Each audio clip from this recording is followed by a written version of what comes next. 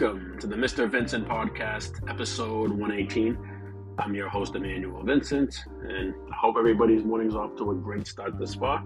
It's a beautiful morning here in Boston. Hold your head up, C's fans. It's just one game.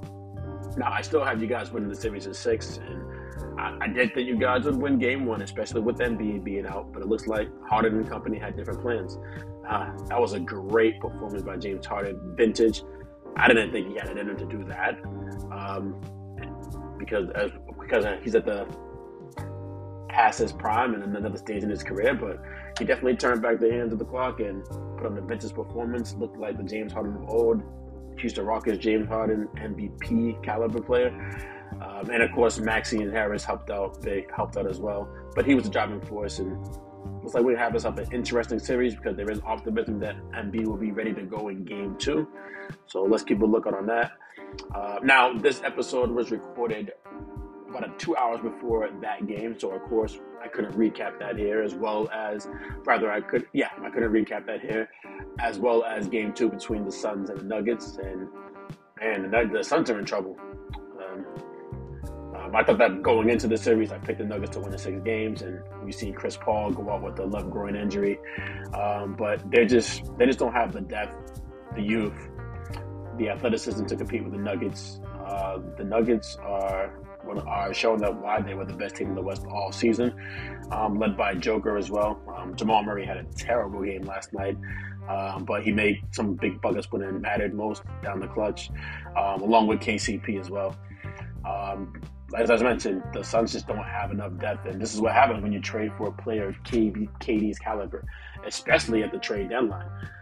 In exchange, you have to give up some of your depth, and we're seeing that come back to bite them, at least in the short term. But this episode really just focuses on Steph Curry's amazing Game 7 performance on Sunday against the Kings. He willed that team to victory in a hostile environment, put up 50 points, the most points ever scored in the Game 7. That was definitely a masterpiece performance. His Magnum Opus, the best performance of Steph Curry's career, in my estimation. And then also preview Game 1 between the Lakers and Warriors, which takes place tonight at 10:30. It's going to be a great, great treat for basketball fans. We get LeBron versus Curry one more time, this time in the Western Conference semis. We've seen their battles throughout the years in the NBA Finals. But, I mean, they are 2 of the top 10, 15 players of all time. A lot of eyeballs will be in the series. The ratings will be through the roof, I'm sure. And the NBA couldn't be more happier to get this matchup in the second round. So, obviously, we talk about that and also talk about the Heat and the Knicks. Game 2 takes place tonight at 7:30. Heat are up 1-0 as they're still in 1 in Madison Square Garden on Sunday. So, that's the podcast overall. And we can get into it right now. Here it is.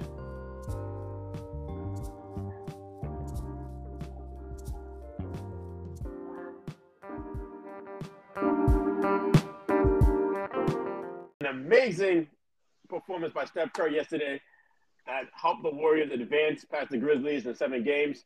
That was definitely a masterpiece by him. I personally think now his Magnum Opus, because in real time I was thinking to myself and actually tweeted, like, you know what? This is arguably a top 5 Steph Curry performance. And then as like 2 minutes left in the full court, I'm like, I tweeted again. Nah, definitely a top 5. Not maybe, definitely a top 5. But now I have basically the whole day to think about it. I don't see another better performance that he put on. I mean, considering the stakes, Game 7 on the road in a hostile environment. His supporting cast was lackluster to say the least in terms of scoring, like Poole, Wiggins, and Clay. But Clay did what he had to do and scored 50, the first ever 50 ball in Game 7. What were your thoughts watching that game in real time, if you did? Just the hearts being ripped out of every Sacramento fan, slowly but surely, as the second half started. Because the Kings were up 58-56 going into the half. And I'm like, okay, the Kings are playing well. Klay Thompson's having a dud. I mean, if they just contain Curry a little bit here, maybe they have a good chance of advancing, and just seeing Steph Curry just go ape shit in the second half, basically scoring 30 in the second half, really putting the team on his back, as you said. Clay wasn't playing well. Wiggins wasn't playing well, at least offensively. The only guy that was kind of helping him out in certain ways there was kind of Kevon Looney on the glass. But as you said, just Steph scoring 50, as you said, it was just an awesome performance on the road. Like, if they would have lost this game, when you think about it, it's like this could have been the end of their run in the first round. Like, Steph Curry losing in the first round. Draymond Green, we don't know about his future. Klay Thompson, like all these guys that you're sitting here, like this is the last iteration of that team if they lose in the first round. And for Steph Curry to realize that moment and just step up and say, and these are moments that we always look for in superstars' career, right? Like when Correct. things aren't going right, when things look grim, when things aren't looking well, they step up in those moments. And he did it by far, like where you thought at the end of the third quarter when they were up 10, it was just like, oh, I don't see how Sacramento could answer. So just seeing Steph Curry be one of the greats, he's just adding to his legacy. Kind of into old age, right? Like you think guys wear down and stuff like that. All the injuries he's had, you think about his injury history, and even the injuries that he's had in the past couple of years. It's like, yo, he should be slowing down. And it's like in these moments, he gets stronger. He finds another level, and that's what the great ones do. Absolutely. I mean, at age 35, I think that this is the best Steph Curry that we've ever seen, and that's kind of crazy considering the fact that he went back to back and picked in his 16 league MVP awards. But I also think this is the best version because I feel like he handles double team a lot better than he did back then. And he's got more upper body strength and he's able to go to the basket and absorb contact and finish in the rim. Now he's not timid to go to the rim, which I always thought was a knock on him back in like 2015, 2016. Yeah. More completely. Yeah. That's the one thing that we were talking about like in the last episode with Trae Young, right? Like where like the first thing I pointed out was like he doesn't have the body yet. And all these Steph Curry comparisons. Steph Curry has transformed his body as he's gotten older, gotten stronger. You think about other guys like that, Reggie Miller got bigger and stronger, even to a certain degree, even though MJ's a different athletic freak. He got more strength, more muscle as he got older. So that's the one thing in all these guys' bodies over the years when people say, oh, they're not ready, they're slight of build. It's like, give them time to work on their body and eventually we'll see the real full potential of these guys. And Steph Curry at 35, he's already MVP, won the finals MVP last year, multiple time champion. And it's like, this is the reason why we can believe that he can play until 40, kind of like a LeBron, kind of like a Kobe, like other guys like that in terms of that nature, like where their careers can get stretched out because they improve their bodies, they work on their bodies. And we're seeing it right now.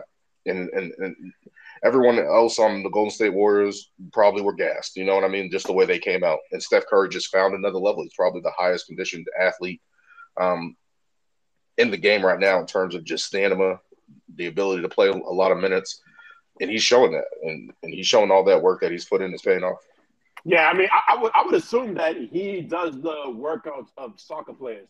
I'm just going to guess because he's always constantly moving, even without the basketball, which league defense is petrified. You cannot lose sight of Steph Curry and his stamina, be able to move out the basketball constantly, relocate. It just wears the team out over the course of a series. I think that's what happened to the Kings, along with inexperience. Like, even watching that, you basically, like, this is why he's great, right? Like, you have to create a game plan for his off-ball movement. Like, I saw him run around, like, he darted from one corner to the other and then got a screen. And they had, the Kings had to switch it. They had to switch it on the off-ball. You know what I mean? That usually happens in a pick and roll. They switch there. Like, they literally had to switch off-ball to try to just keep up with him.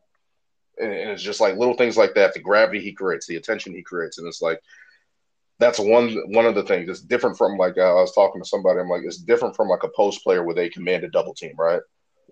With him, you don't. At least with a big man, you know where they're going to be. You know what I mean? They're going to be in the paint. Even a wing player, they're going to be on the wing. They're going to be at the elbow. Steph Curry, you truly don't know where he's going to be, and he can. And he's created this thing called relocation. That where he's moving without the ball, like, or he misses a shot and is able to relocate off the offensive rebound to an open space.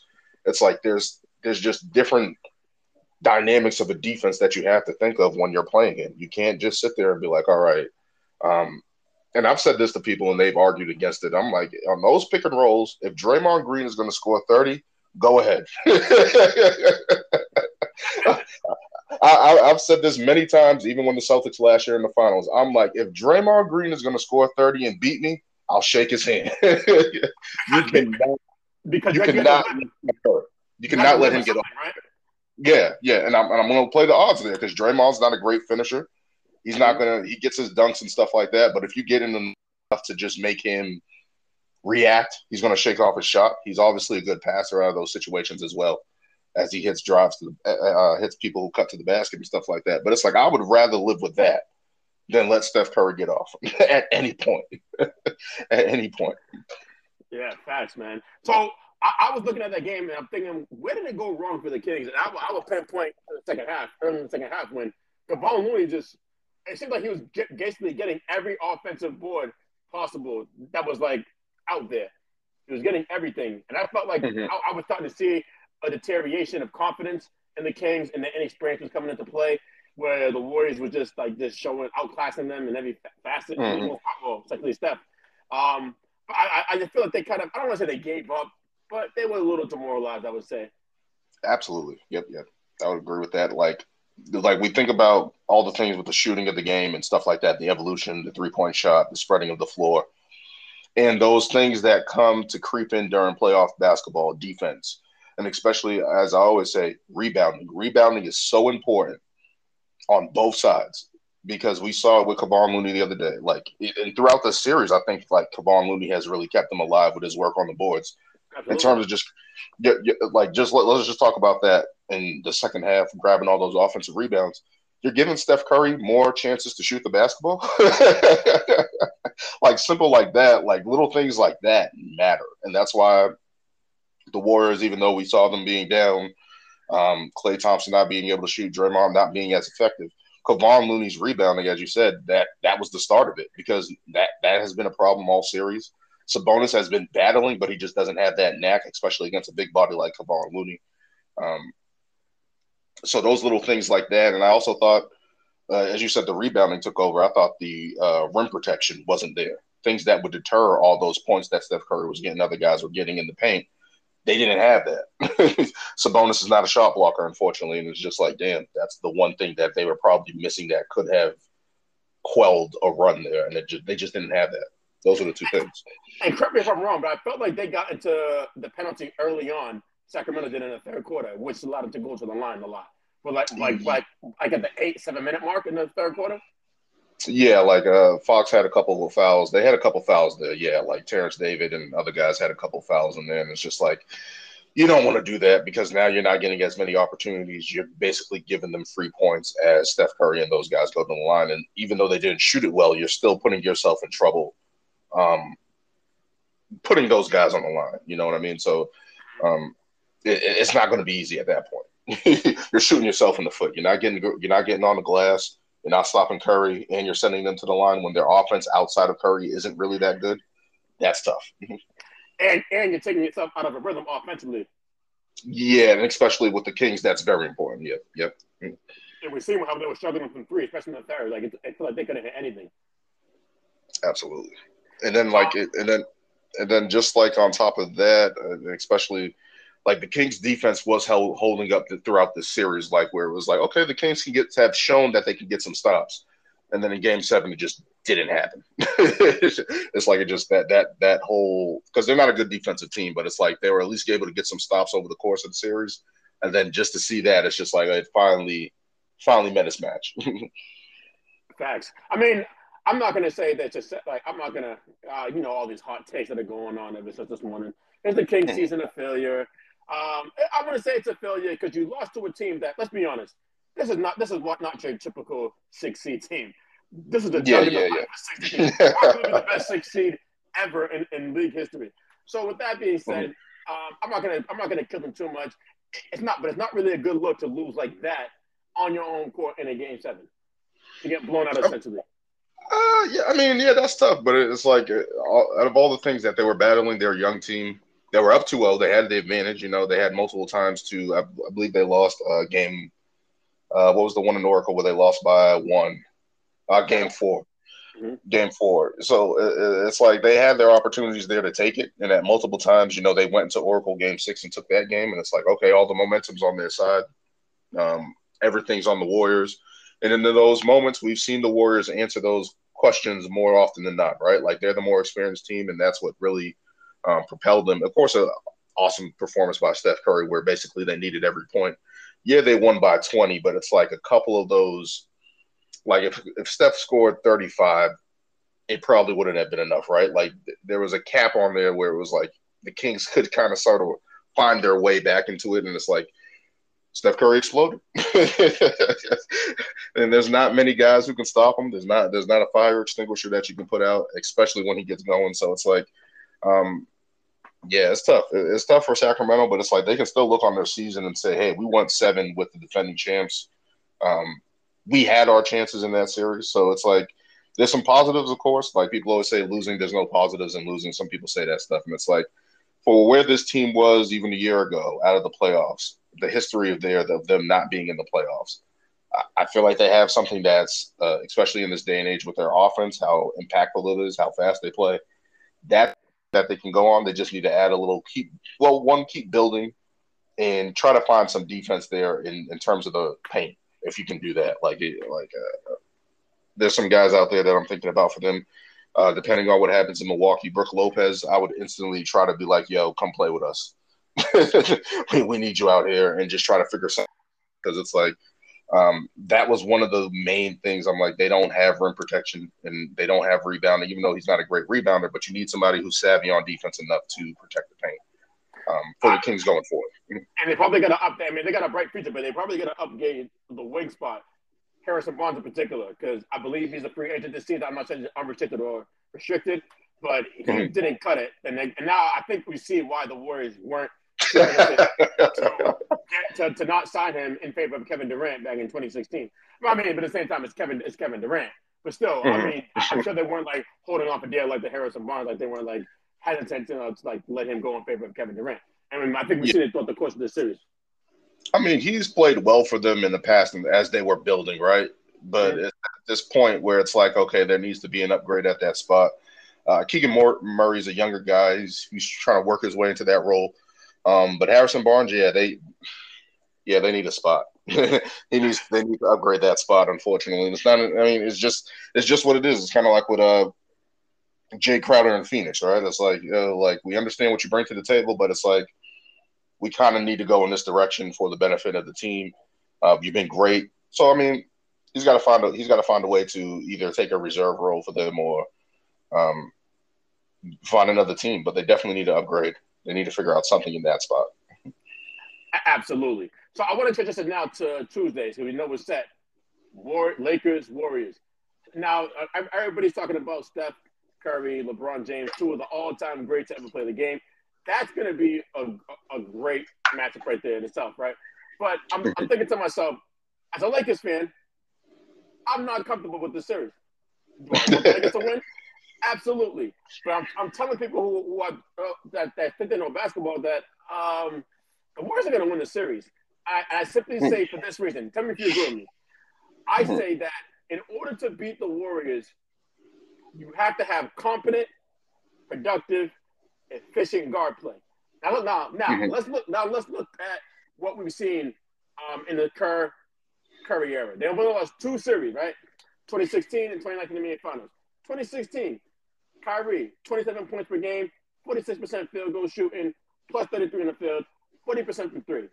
Kyle Lowry in the NBA Finals, 15 points per game, 7 assists per game, plus 33 plus 33, right, on the court.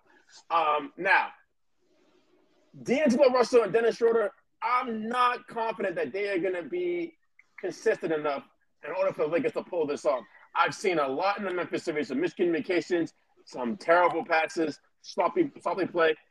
I can't rely on them that they're going to execute to beat this Warriors team that just gives like the league hell, basically, for the past 7 years. Yeah, absolutely. Now, I'm going to agree with you. I do think the Warriors can win this series. I think the Lakers can win this series because the one thing that the Warriors are able to do that I think the Memphis Grizzlies weren't able to do was go small and play effective. Yeah. And that's the one thing that the Warriors have done. They have shown they have done.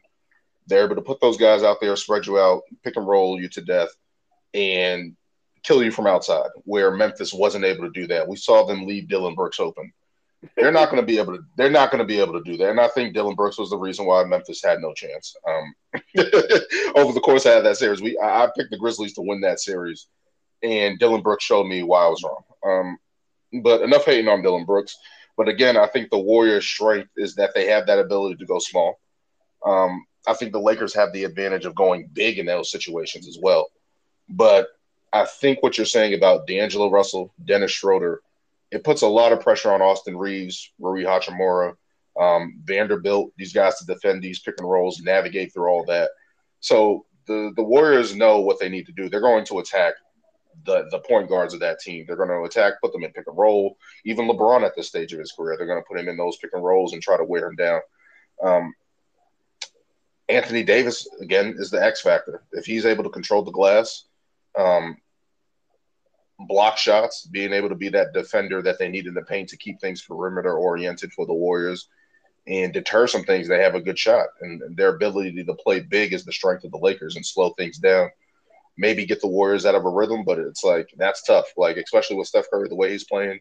Klay Thompson's probably not going to shoot like that again. We'll see if there's a lot of question marks on both sides, but I can see the Warriors winning that. But man, it's tough. It's tough. I don't know. Like you got LeBron on one side and AD.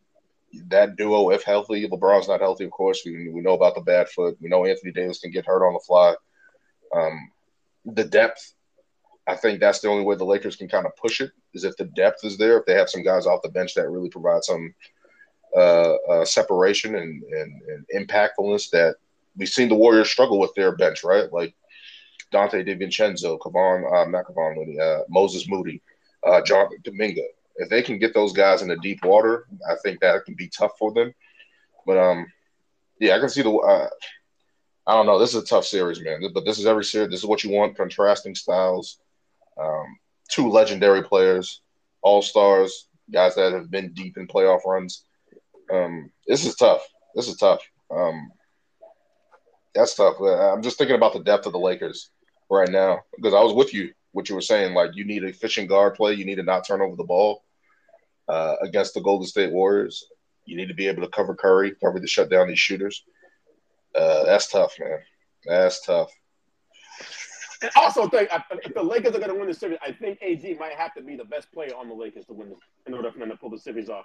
So meaning, like, or at least have that mindset that he's the best player, where he's got to be like be aggressive consistently, not be timid, not like fade away, and be able to bend that note with Looney, which I think he would have an advantage because he's a lot bigger than him, right? Mm-hmm. So I think he has to have that mindset. Yeah, he definitely has to have that mindset. For the Lakers to do anything, he has to be the best player on the floor, right? Like they can't keep depending on Austin Reeves and Rui Hachimura, even LeBron James to a certain extent. Like LeBron James is going to do his thing, he's going to get 20 and 10 and roughly around there.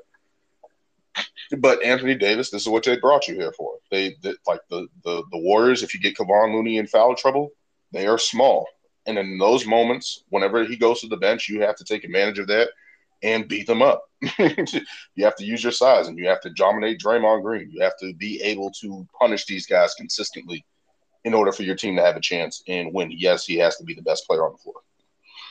Exactly. I mean, this is a treat for all basketball fans. Like we talk about LeBron Curry. Probably, I would say 2 of the top 10, 15 players of all time. I don't really want to get into rankings because I'm tired of seeing these hot takes coming fresh off the press after Game 7 performance. So I'll leave it as the first take and the Undisputeds of the world. But I would say 2 of the top 10, 15 players of all time, right? I can't remember the last time that we got like these high-level players playing together, playing in the same series that at least it happened in the conference finals or NBA finals. And it seems like this would be the conference finals matchup from that standpoint. Yeah, because as you were talking, I'm like, I thought of a couple people, but it was the conference finals or the finals. You think about Kobe and Duncan. You think about finals. You think about Karl Malone and Michael Jordan, 2 guys who were probably at that time top 15, 10, whatever the case you want to call it at that time, of those guys being of that caliber, this type of resume. That's tough. And then like we're getting around too. And that's how crazy this season has been, right? So you just think about all the history. Those guys are both from Ohio, right? Like yeah, they are. I They think they were born at the same hospital too. If I'm Yeah, like everything, like when you think about all the history, the going back and forth, like when LeBron was getting his supremacy in the league, Curry kind of entered that chat where you thought it would have been Kevin Durant, you thought it would have been Kawhi Leonard, all these other guys. You thought Kobe Bryant would have been there, of course, early on those runs and stuff like that. You thought about all these guys fighting for supremacy, and Steph Curry comes in the back door, is able to build this dynasty out there in Golden State, and has been a thorn in LeBron's side, right? History wise, historically. Um, yeah. and we thought LeBron put him away in that season when they were in the playing game. I think it was LeBron's second season, right? When they were in the I playing game together. believe it was second.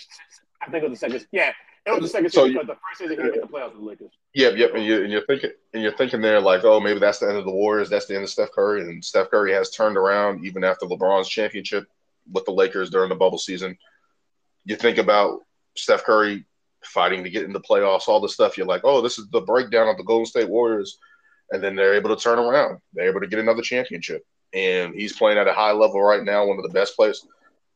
Like where you thought Steph Curry was about to fall out of that top echelon of players just because of the wear and tear on his body, he was breaking down, and he's here again. You know what I mean? So just thinking about the history of these guys, of course, Golden State and Cleveland. Now we're getting into LA and Golden State. They're both in the same city, both in the same state. Like all the stuff going down, and it's just like, yeah, I can't remember a matchup like this. You would probably have to go to the '80s to get that type of matchup. Well, again, as you said, those are the conference finals, but it's just like when you get these type of legendary matchups between two guys, this is crazy. Yeah, this is crazy. This is crazy. absolutely. So I want to say another thing about my respect for the Warriors. Why I think it's gonna be hard for the Lakers to beat them or anybody else for that matter left in the playoffs.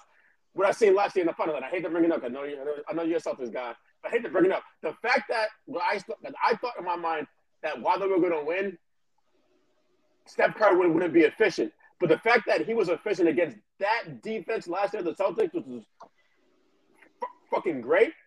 I'm thinking to myself, like, well, he's gonna kill them in this postseason. There's nothing you can do. Like, because I'm pretty sure he shot 50% from the field in the finals last year, and that's Yeah, crazy. like I thought he would be like around 42, 43%. I thought Boston. well, I'm gonna say this. I'm gonna say this. I'm gonna say this in any playoff team that the Warriors face going forward in the playoffs. Stop with the drop coverage. Yes, exactly. Like, don't do that shit. Like, please, whatever you do, if you're gonna have a chance at any series against Steph Curry, please stop the. As I said, I've said it earlier. I would rather have Draymond Green score 40 and shake his hand in a loss and say, hey, I'm fine with that, rather than have Steph Curry go off and kill me. And it's just like, as you said, like, don't do the drop coverage. You're giving one of the best shooters ever, and he's only getting stronger as he's getting older.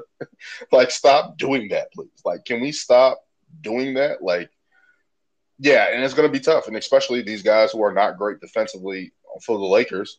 You got Dennis Schroeder, who he can get steals. You got D'Angelo Russell. They're not good defenders. And to navigate all that defensively, I'm pretty sure that's keeping Darvin Ham and the Lakers up at night, because you have to, if you have any chance, you have to figure out how to navigate that and what you're going to give up and what you're going to do in those situations.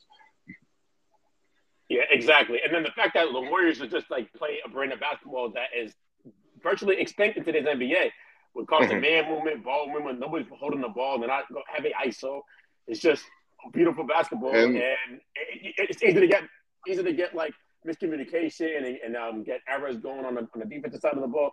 So it's going to be tough, man, for anybody, including the Lakers. Yeah, and I think, and again, in that series, Andrew Wiggins has to be that X factor that he was last year, right? Like, he was able to find his footing this series and come back and play well for them.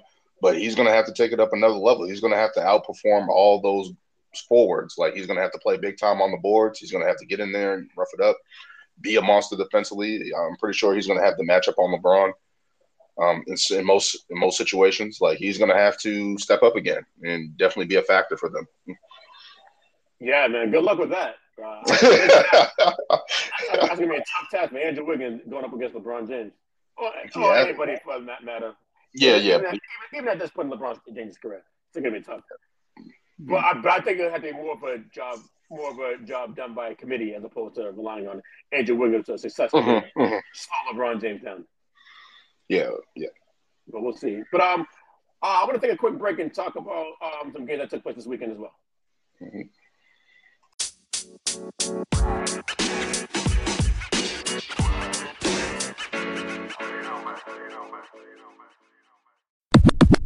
The Nuggets routed the Suns in Game 125-107. I don't think that should come as a surprise. I have concerns about Phoenix going into the playoffs, and I think that they were on full display in Game 1. I know it's only Game 1. We shouldn't overreact, but it was pretty alarming to me. What say you? Yeah, I'm gonna say it's alarming, and I picked the Nuggets in 6 in this series. Same as me. I just believe that the depth is going to catch up to them, and the disadvantage that the Phoenix Suns have is the ability to get stops right now. And it was a lot easier against the Clippers, who are out without Paul George and Kawhi Leonard, and that's why I saw the explosion from Devin Booker and Kevin Durant. But it's all the other things. It's the others stepping up for the Denver Nuggets. And, of course, Jamal Murray had his great performance and really takeover mode in the second half there.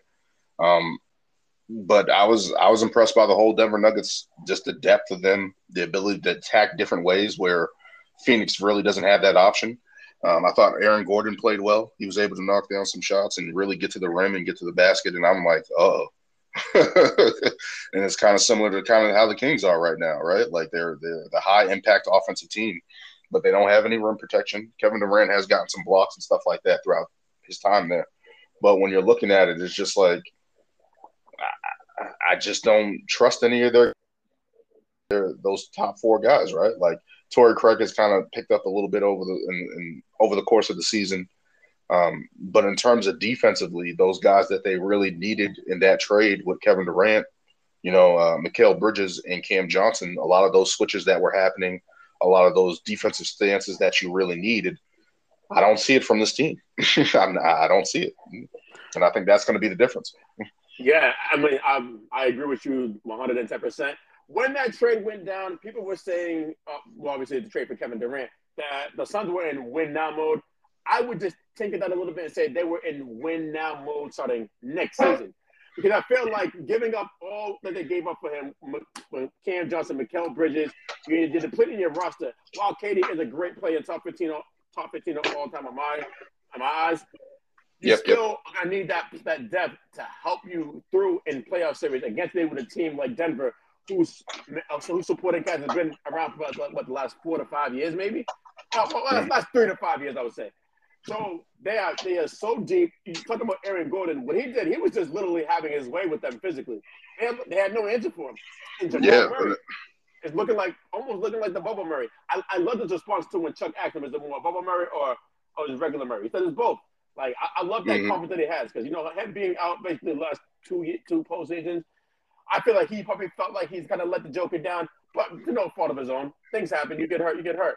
But I know that Joker's really relieved that he can just really just be the facilitator that he loves to be, not have to be so aggressive like that and get everybody involved, pick his spots on offense. This is like a utopia for the Joker. And just to have that offensive help, right? Like we knew Jamal Murray and Michael Porter Jr. were out last year with their injuries and stuff like that. So to turn it over and really have, and I said this at the start of the season, I'm like, Joker's purpose this season is to get those guys more comfortable, right? In terms of taking those shots more, getting them ingratiated into the offense, everybody, because that's kind of what he's been doing over the course of his time there. And especially after last season, seeing what he did, carrying that team. Now to have that offensive help, yeah, guys, go ahead and get your shots. Take advantage of those mismatches, right? And to do that, I'm pretty sure he's relieved. And I think that's the one thing where people were kind of sleeping on the Denver Nuggets. And, of course, it's only game one. Of course, you're right. But everyone was sleeping on the Denver Nuggets. I'm like, those guys, in terms of Jamal Murray, Michael Porter Jr., Aaron Gordon, those guys have been getting ready all season. Yeah. Like, especially as a unit, getting everybody back in the fold, healthy. And I think Mike Malone has done a fantastic job of staying on those guys. And we saw it in game one. the Denver Nuggets' ability to get those type of stops that you think they won't get, right? Like, we don't think of the Denver Nuggets as a high defensive team and stuff like that. But you got KCP there. You got Bruce Brown there. You got Aaron Gordon there. Like, guys that really get after it on that side of the ball. And I think that's the one thing that they realized from the past couple seasons that they needed to address, and they did. So to get that type of help for Joker and Murray, that's good. And then we even saw Jeff Green go in there and get some minutes. So there's more guys you can count on for Denver than you can Phoenix right now, I think. Absolutely. I'm glad you brought up KCP and Bruce Brown because I was going to bring them up as well. Two players that are key additions in the offseason for the Nuggets. KCP obviously has championship pedigree, winning the chip with the Lakers in the bubble. 3-point shooter. Bruce Brown, highly active player, athletic. I thought last year he was probably the third most important player on the Nets after KD and Kyrie, honestly. Bruce Brown, my estimation. So to have him there in Denver as a plus for them as well.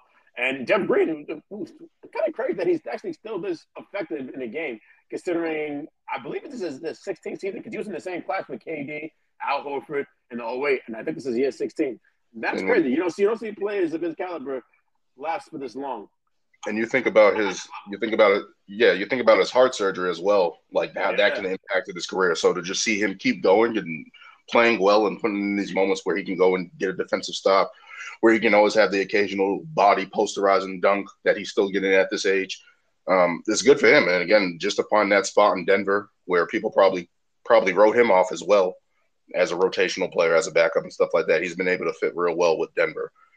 So kudos to him as always. Yeah, and I hope I said 08 and not 18. Just want to make sure. He came in the 08 draft, Jeff Green. Yep. So, game 2 is tonight, I believe, at 10:30. Do you see that the Suns winning this game? Possibly? No. I'm probably out on the Suns right now, but probably people are going to call me crazy and stuff like that. But it's like I don't think they have the defenders. I think they have to double down on their offense if that's the case. They have to get a little bit more out of Chris Paul. They have to find somebody that they can rely on. I saw Josh Landale come in when Ayton was in foul trouble yesterday and give him a little something. So I think he might be able to pinpoint that. But guys that you thought would have came over, Terrence Ross, TJ Warren, that you thought would have been big, impactful players for them, they have not been able to do much, right? They've been injured and hurt. And Monty Williams has been trying to find someone to rely on. Josh Okogie is a guy that he relies on, of course. But guys like Shamet, Damian Lee, Bismack Biyombo, I don't know how much they can help you in this series. And I don't see them stopping their pick and roll of the Denver Nuggets. I don't see them – the way the Nuggets push the basketball after a miss and transition and stuff like that, I think is just overwhelming. And the Nuggets run. And they have that high altitude out there. It's going to be tough. And I think Charles Barkley said it on TNT. He said those guys are going to have to play the whole game for them to have a chance, right? Like, and I mean, they are basically playing the whole game. They're logging in. Booker logged in 35-plus minutes in game 1. I think Booker cracked 40. Yeah, he did. So it's like you're really – and they played a high minutes total in the Clippers series. So you're turning around and looking at this now, and it's like Denver can throw somebody in there for 5 minutes and give a spell to a guy if they need it. For the Phoenix Suns, I'm not sure they can do that. Yeah, I mean, I think the Nuggets go up 2-0 tonight. I don't think that they can turn it around to be victorious in game 2, the Phoenix Suns, that is. And you're talking about Chris Paul. You might need more from Chris Paul. That might be a little bit too much to ask for him right now in this stage of his career. Especially against Jamal Murray in year 18. People keep giving him crap, and I'm like, he's old. I'm like, yo, he's 30, 9, 8? Like, yo, like if this was Chris Paul at 30, I would have no issues with the Phoenix Suns because Chris Paul at that time, being the defender he is, he would be able to navigate that. Being the mastermind controller he is on the offensive end, he's 39, people. Like, I don't know what you expect him to do. Like, how much he can help. Like, I'm not going to put this on him. Maybe that's a glaring situation. Maybe they need to upgrade at that spot, whatever the case may be, just because of the window opportunity and whatever that is. It's like, he's old, man. Like, I don't know what y'all expecting, man. I don't know. But, yeah, I just don't see them having answers for the Denver Nuggets on that side. And it's a big ask of Chris Paul to sit there and be like, yo, we need you to defend. We need you to steal. We need you to be a disruptor, run the offense. And I just don't think – I think Phoenix messed up a lot in terms of not getting a backup point guard. not getting it back up. They tried with the wing position with T.J. Warren and Terrence Ross. They haven't paid off, and I just don't see them finding any answers. They might be able to get as I said I have them in 6th. They might be able to get a game or two, but to win this series, I don't have them. Not yet. Yeah, exactly. And it's funny how you talk about how people like give Chris Paul a lot of crap. I just feel like a player like LeBron has like kind of like dwarfed people's reality when it comes to judging players in the 18th year or older. Like this is not LeBron is an anomaly. That doesn't happen. The norm is Chris Paul right now. Your skill sets, your athleticism starts to deteriorate as you're in the stage of your career, and that's what we're seeing here with our own eyes with Chris Paul. And Love him to death, first ballot Hall of Famer, but he looks like his time's coming to an end sooner rather than later.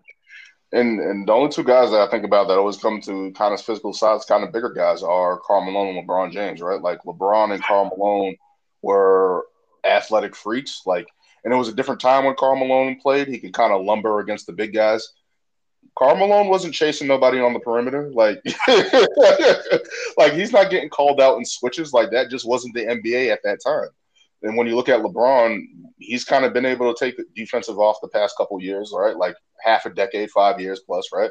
But he's been able to be on that side of the ball and kind of pick and choose his spots when defensively. It's like it's different for Chris Paul. Like, every team has a good guard. Like Orlando has Markelle Fultz. Like on nights, Houston has Jalen Green, who's an explosive scorer. You have these guys that can score, and most offenses run through the guard. So, like every night, he has a problem. It's not easy at his stage. Yeah, exactly. And I think exactly. Guards usually don't play in the 18 season in the NBA, and I think we know the reason why because they break down. They have a lot of responsibility on their plate to deal with it at an advanced age. And the only guy I think that played as long as Chris Paul, I believe, was John Stockton, and he's better than John Stockton was in his final year. Yeah, so it's just different. Like that's like guys don't do that. Guys don't hang on this long and play this well and be that effective as we saw Chris Paul when they went to the finals. Like lead the league in clutch points, lead OKC to the playoffs. Like guards don't do that. That's not normal.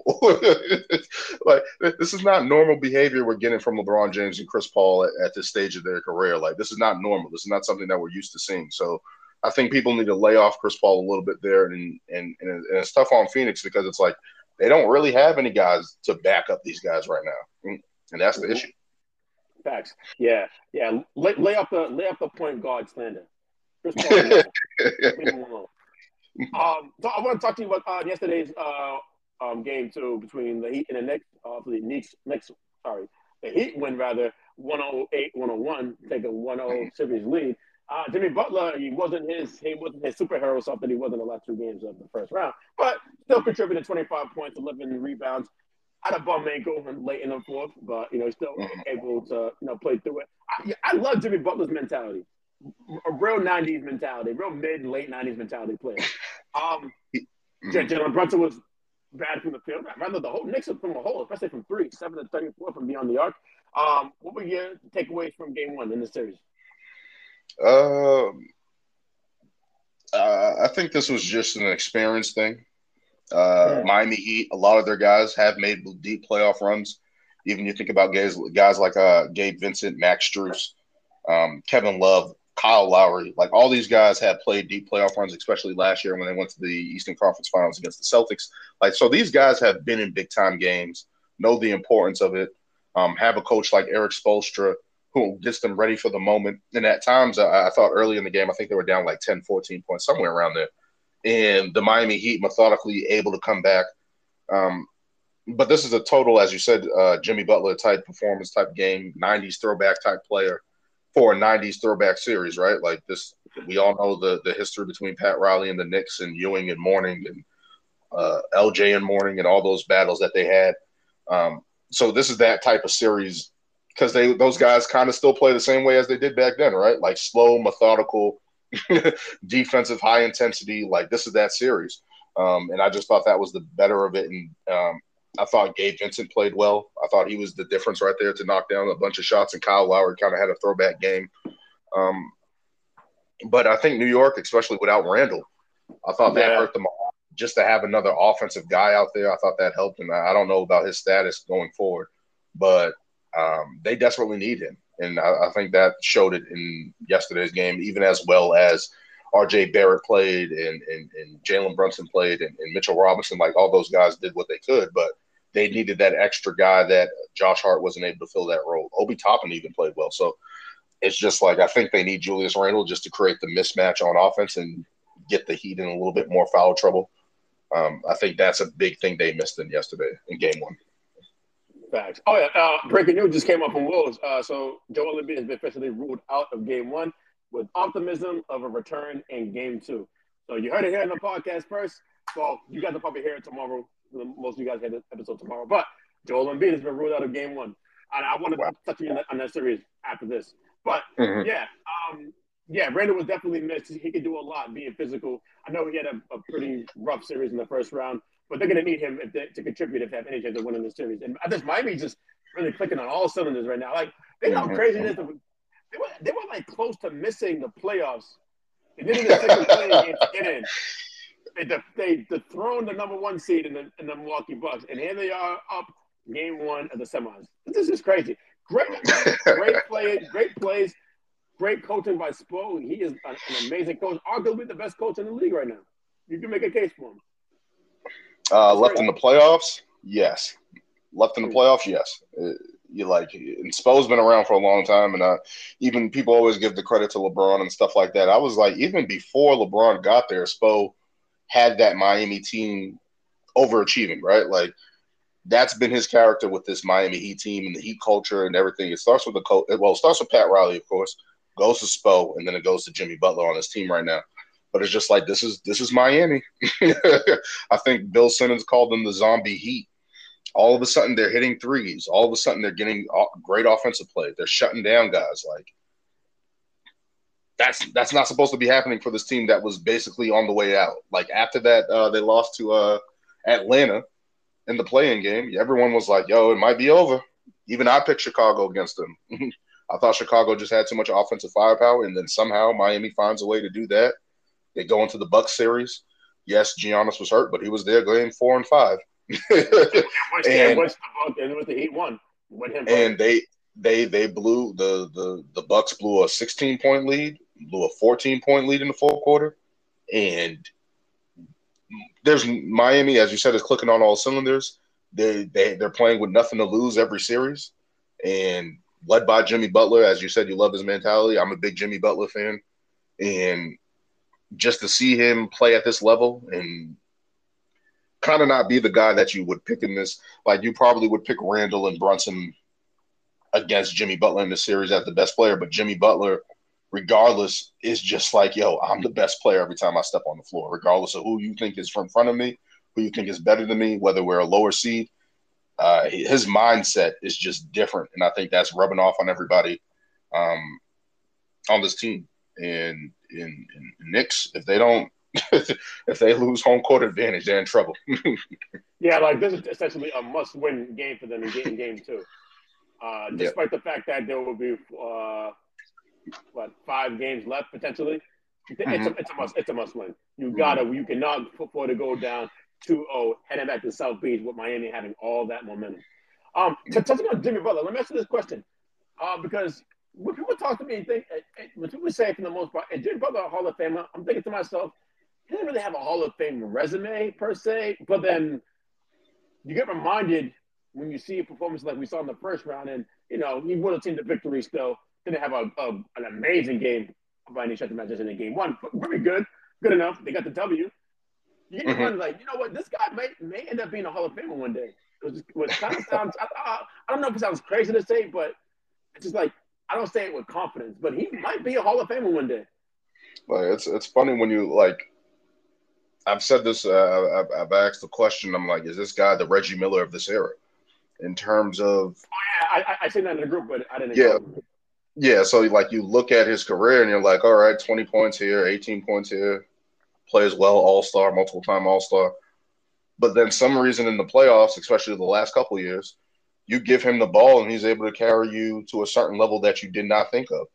And whereas Chicago might have missed that mark with him, Minnesota has missed that mark, Philadelphia has missed that mark, Miami has picked him and said, "Hey, lead us." And you wouldn't think of him as that type of leader. I kind of put him on that Chauncey Billups type of level of player, in terms of just ability to play big time in certain moments and be clutch.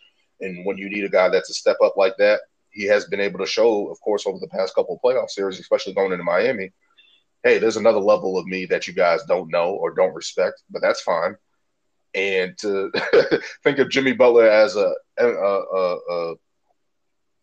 MVP, I mean, a Hall of Famer, like that's it doesn't look out of the question with his recent performances, right? It doesn't look out of the question. Like when you think of guys that just step up and just play really, really well in certain situations, like Miami wasn't supposed to win against Milwaukee when Giannis came back. Like that wasn't supposed to happen. Miami wasn't supposed to get to the conference finals last year. Like they weren't supposed to do certain things in the bubble. They weren't supposed to get to the finals. So all these things that you think about Jimmy, like it all surrounds around Jimmy Butler. Without him, Miami's probably where Atlanta is right now, right? Like they're kind of struggling, trying to figure out where they are. He gives them an identity in terms of we got somebody that can at least go bucket to bucket against somebody, right? Like he goes into a series against Giannis, and think about what he did against the Bucks. All season we heard about Drew Holiday, Giannis Antetokounmpo, Brook Lopez, three great defenders who you think are going to be on all defensive team, vary all those high calibers. He bullied Drew Holiday. He really did, and I still can't believe that happened. I'm just shocked. And then we all saw the video clip when he says, "I own you," when they were down 6, and then to turn around and win the game. Like we don't think of that. Like when you think about guys that are going at Drew Holiday, of course, people say he's one of the most underrated players of all time.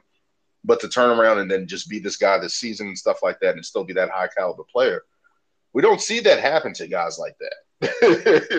So you think about all the stuff that Jimmy did in the first round, and now he's going up against this Knicks team without Randall right now. We'll see when he returns. And it's just like he can win this series and get to another conference finals. It's not out of the question. And again, I'm a big Jimmy Butler fan, and I'm like, I don't care what you guys say. I'm taking him over a lot of guys. Because I've seen it. It's not like this is a fluke. Like, how many times does he have to continue to perform this way that we're like, oh, he's for real? Absolutely. And you touched on like his previous pitch stop before getting to Miami and how it didn't work out for whatever reason that may be. But I just feel like with Miami, it was just like a hand in glove fit, essentially a perfect marriage. He is the definition of Heat culture. He has that like embedded in him. What Pat Riley wants in a Heat player. So it's just a seamless transition for him to be there in Miami, and he's just taking advantage of the situation. And Miami is very fortunate to have him right now because where would they be without his play? Yeah. But let's take one more quick break, and I want to touch on the last series we didn't touch on yet: Sixers Celtics. All right, so game 1 goes down tonight. Sixers and Celtics. I just mentioned earlier in the pod, Joel Embiid has been ruled out of game 1. It's a big blow to the Sixers. Now, people get on players like Kawhi being out a lot due to injury. Embiid might be I don't know if he's just as bad, but he gets hurt at the wrong time. Kawhi just like usually lower minutes throughout the season, but Embiid just gets just injured at the wrong time. And it's not even like extreme injuries like Kawhi had the last 2 years with an ACL tear and an MCL tear. It's always like, well, last year wasn't like a broken bone in his face. He got elbowed being lit. Yeah, he had a broken face. He had a broken face and he had a concussion, basically. Okay, so, and now it's a knee sprain. It's a freak injury, right? Like we saw in the Philly Brooklyn series, he was just falling down. It's like, what the hell's going on? He was like Bambi on ice out there. I'm like, yo, what's going on? Like, but you find out it's a knee sprain, and as you said, Philadelphia, they're in a tough spot. Yeah. Real tough spot. I don't think that they can realistically win this series without MB services. I don't think they can win it with MB services, but they definitely can't win it without MB services. I mean, we've seen, I believe, what was the match of the season? Was it 2-1 in favor of the Celtics in the regular season? But of course, the one game they won, MB had to go for 50 against Boston, and I'm pretty sure JB didn't play that game. So I don't know how much you can take away from that under those circumstances, but it's just another blow. And it's such to see all these like star players like sitting out in playoff games games that are pivotal, series that are pivotal rather. Yeah. Um, so now, assuming let's say Embiid does come back, because they're saying that there's optimism that he'll be ready for game two. Mhm. Do you think that the Phillies can make this a series? No. And as a Celtics fan, no, they can't. But no, it was going to be tough regardless, right? Like because when you think about the players that the Celtics have, guys like Malcolm Brogdon, Derek White, Al Horford, even the old age, Robert Williams continuing to come off the bench, even a Grant Williams can have a resurgence in this series. Uh, you think about guys like that, and then you go to Philadelphia, and now they don't have Joel Embiid game one. You're relying on guys like Tyrese Maxey, who has been a bright spot for them since being drafted, I feel like. But then you get to Tobias Harris. You get to Paul Reed. You get to George Niang, PJ Tucker, Shake Middleton. And it's like, uh, this team isn't as good as it used to be, like as we thought they were, and as they were playing. And it's just like, I really don't see any answers unless James Harden just goes ballistic, right? Like they need a James Harden type performance in him to be that guy that he was in Houston, and I don't think we're going to get that guy. So it's tough. It's tough. They're going to have to make a lot of shots. They're going to have to try to find some type of advantage somewhere against this this Boston Celtics team, and I just don't know if they can even, especially with Joel Embiid hurt and even coming back. I don't think they have an answer. Yeah, exactly. Like there's I don't think there's really any advantage that they're going to have against this Boston Celtics defense. They're too long. They're too athletic. James Harden like to settle himself to where he was 3 to 4 years ago. He's just not the same player. He's in that post prime phase of his career right now. Where he's still Mm-hmm. good. He still has the IQ. But they're going to need James Harden to be like huge James Harden to have any real shot of winning this game. And I just don't think that he can resurrect himself, that old version of Harden in this series. Mm-hmm. And, And and Maxi too. I think Maxi is going to be. I'm not going to say exposed, but he's not going to look as good as efficient as he did in the first round. Clearly, going up because against JB and Tatum. Because guess who the Boston Celtics are attacking? James Harden and Tyrese Maxey every play. They're gonna go after those guys, and on the and then you think about it on the offensive end for Philly, you're gonna be running into Marcus Smart. You're gonna be running into Malcolm Brogdon. You're gonna be running into Derek White. You're gonna be running into Jaylen Brown. You're gonna be running into Jason Tatum. And then on switches, you're gonna be running into Al Horford, who can at least try to protect on the perimeter. And then when you go inside, you're going to be going up against Robert Williams. So it's like there's no advantage. There's literally no advantage, I think, and it's going to be tough for them. Yeah, I mean, if the Celtics were to like blow this series, which I don't think they will again, that would be a very bad look. I think you probably have to question. Obviously, the coach will be the one to take most of the blame. I think, especially him in the situation being a new head coach, his first time leading a team in the NBA, and then try to put the blame somewhere else, somebody. Oh, that's on deck. Do we have to break up Tatum and Brown? All this. That's on deck. That's on deck for WE. That's on deck. If the Celtics, I said it to somebody. I was like, if the Celtics somehow go 2-2 in this series, and it's going back to what, Boston, people are going to be sick. Do you think it would be a failure for them if they don't get to the finals now, considering how easy the path has gotten in a sense, considering that the Milwaukee Bucks are now out of the picture? They're the favorites, and they should get to the finals. Like they should get to the finals. Like you're better than everybody else left. Like there's no, like let's just look at it. You're better than New York. You should beat New York. You should beat Miami if they come out.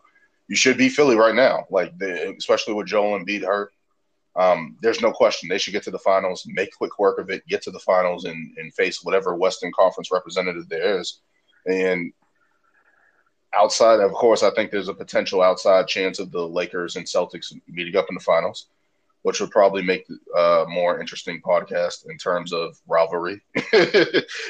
But in terms of they should get to the finals. Like I don't like you guys are one of the best offensive teams and defensive teams in the league. I believe they're top 5 in both categories. They should be able to get to the finals with ease. I don't think they should mess around here. You messed around with the Hawks. I said that they just wanted to go to Magic City and King of Diamonds. Like you're in Philadelphia now, you're going to be going to Miami or New York. Finish this off and get to the finals. Like as they've been saying all season, unfinished business. Get it done. Get it done. Yeah, absolutely. Like that. Their finals at minimum should be Mm. the goal, or rather the standard for Celtics and Celtics fans like yourself. Hey, if they weren't going to get to the finals, would you go on an epic rant on your podcast or in SMT? If they win the finals or if they go to the finals? If they don't get to the finals, would you go on an epic rant? Oh, I would be sick. I would probably go in like to hiding.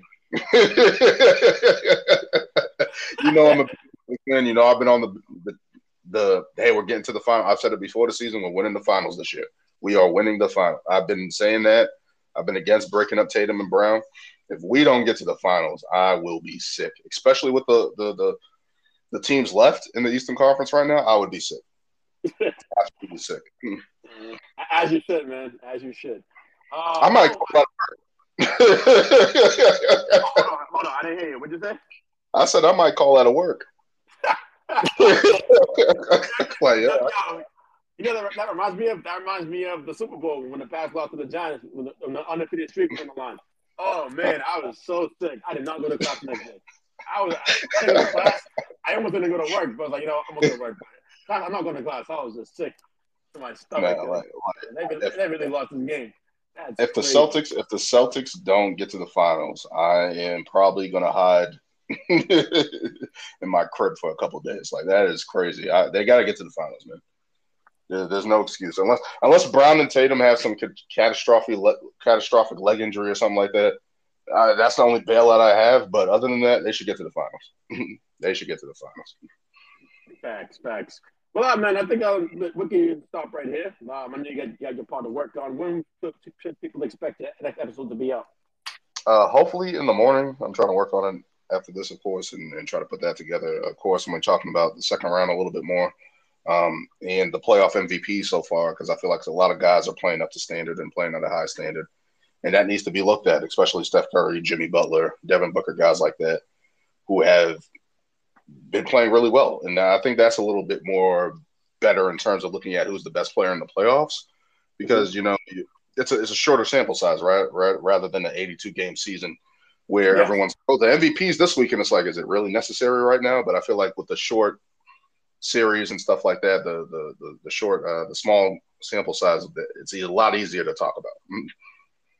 Oh, facts, man. Well, yeah, I can't wait to hear that, and hopefully it comes out soon. So, yeah, keep it going. The basketball soapbox that will be out soon. New episode. My guy, good talking to you, man. Enjoy the game. We'll chat throughout the week in SNT and through text and all that, like we always do. Yep, as always. Thanks, man. My guy, take care. You too. And that is it for this episode. Salute to the homie Daniel Daly for holding me down. Salute you guys for listening and for your continued support. And if you're just checking out this podcast for the first time, I appreciate it, and hopefully you'll stick around.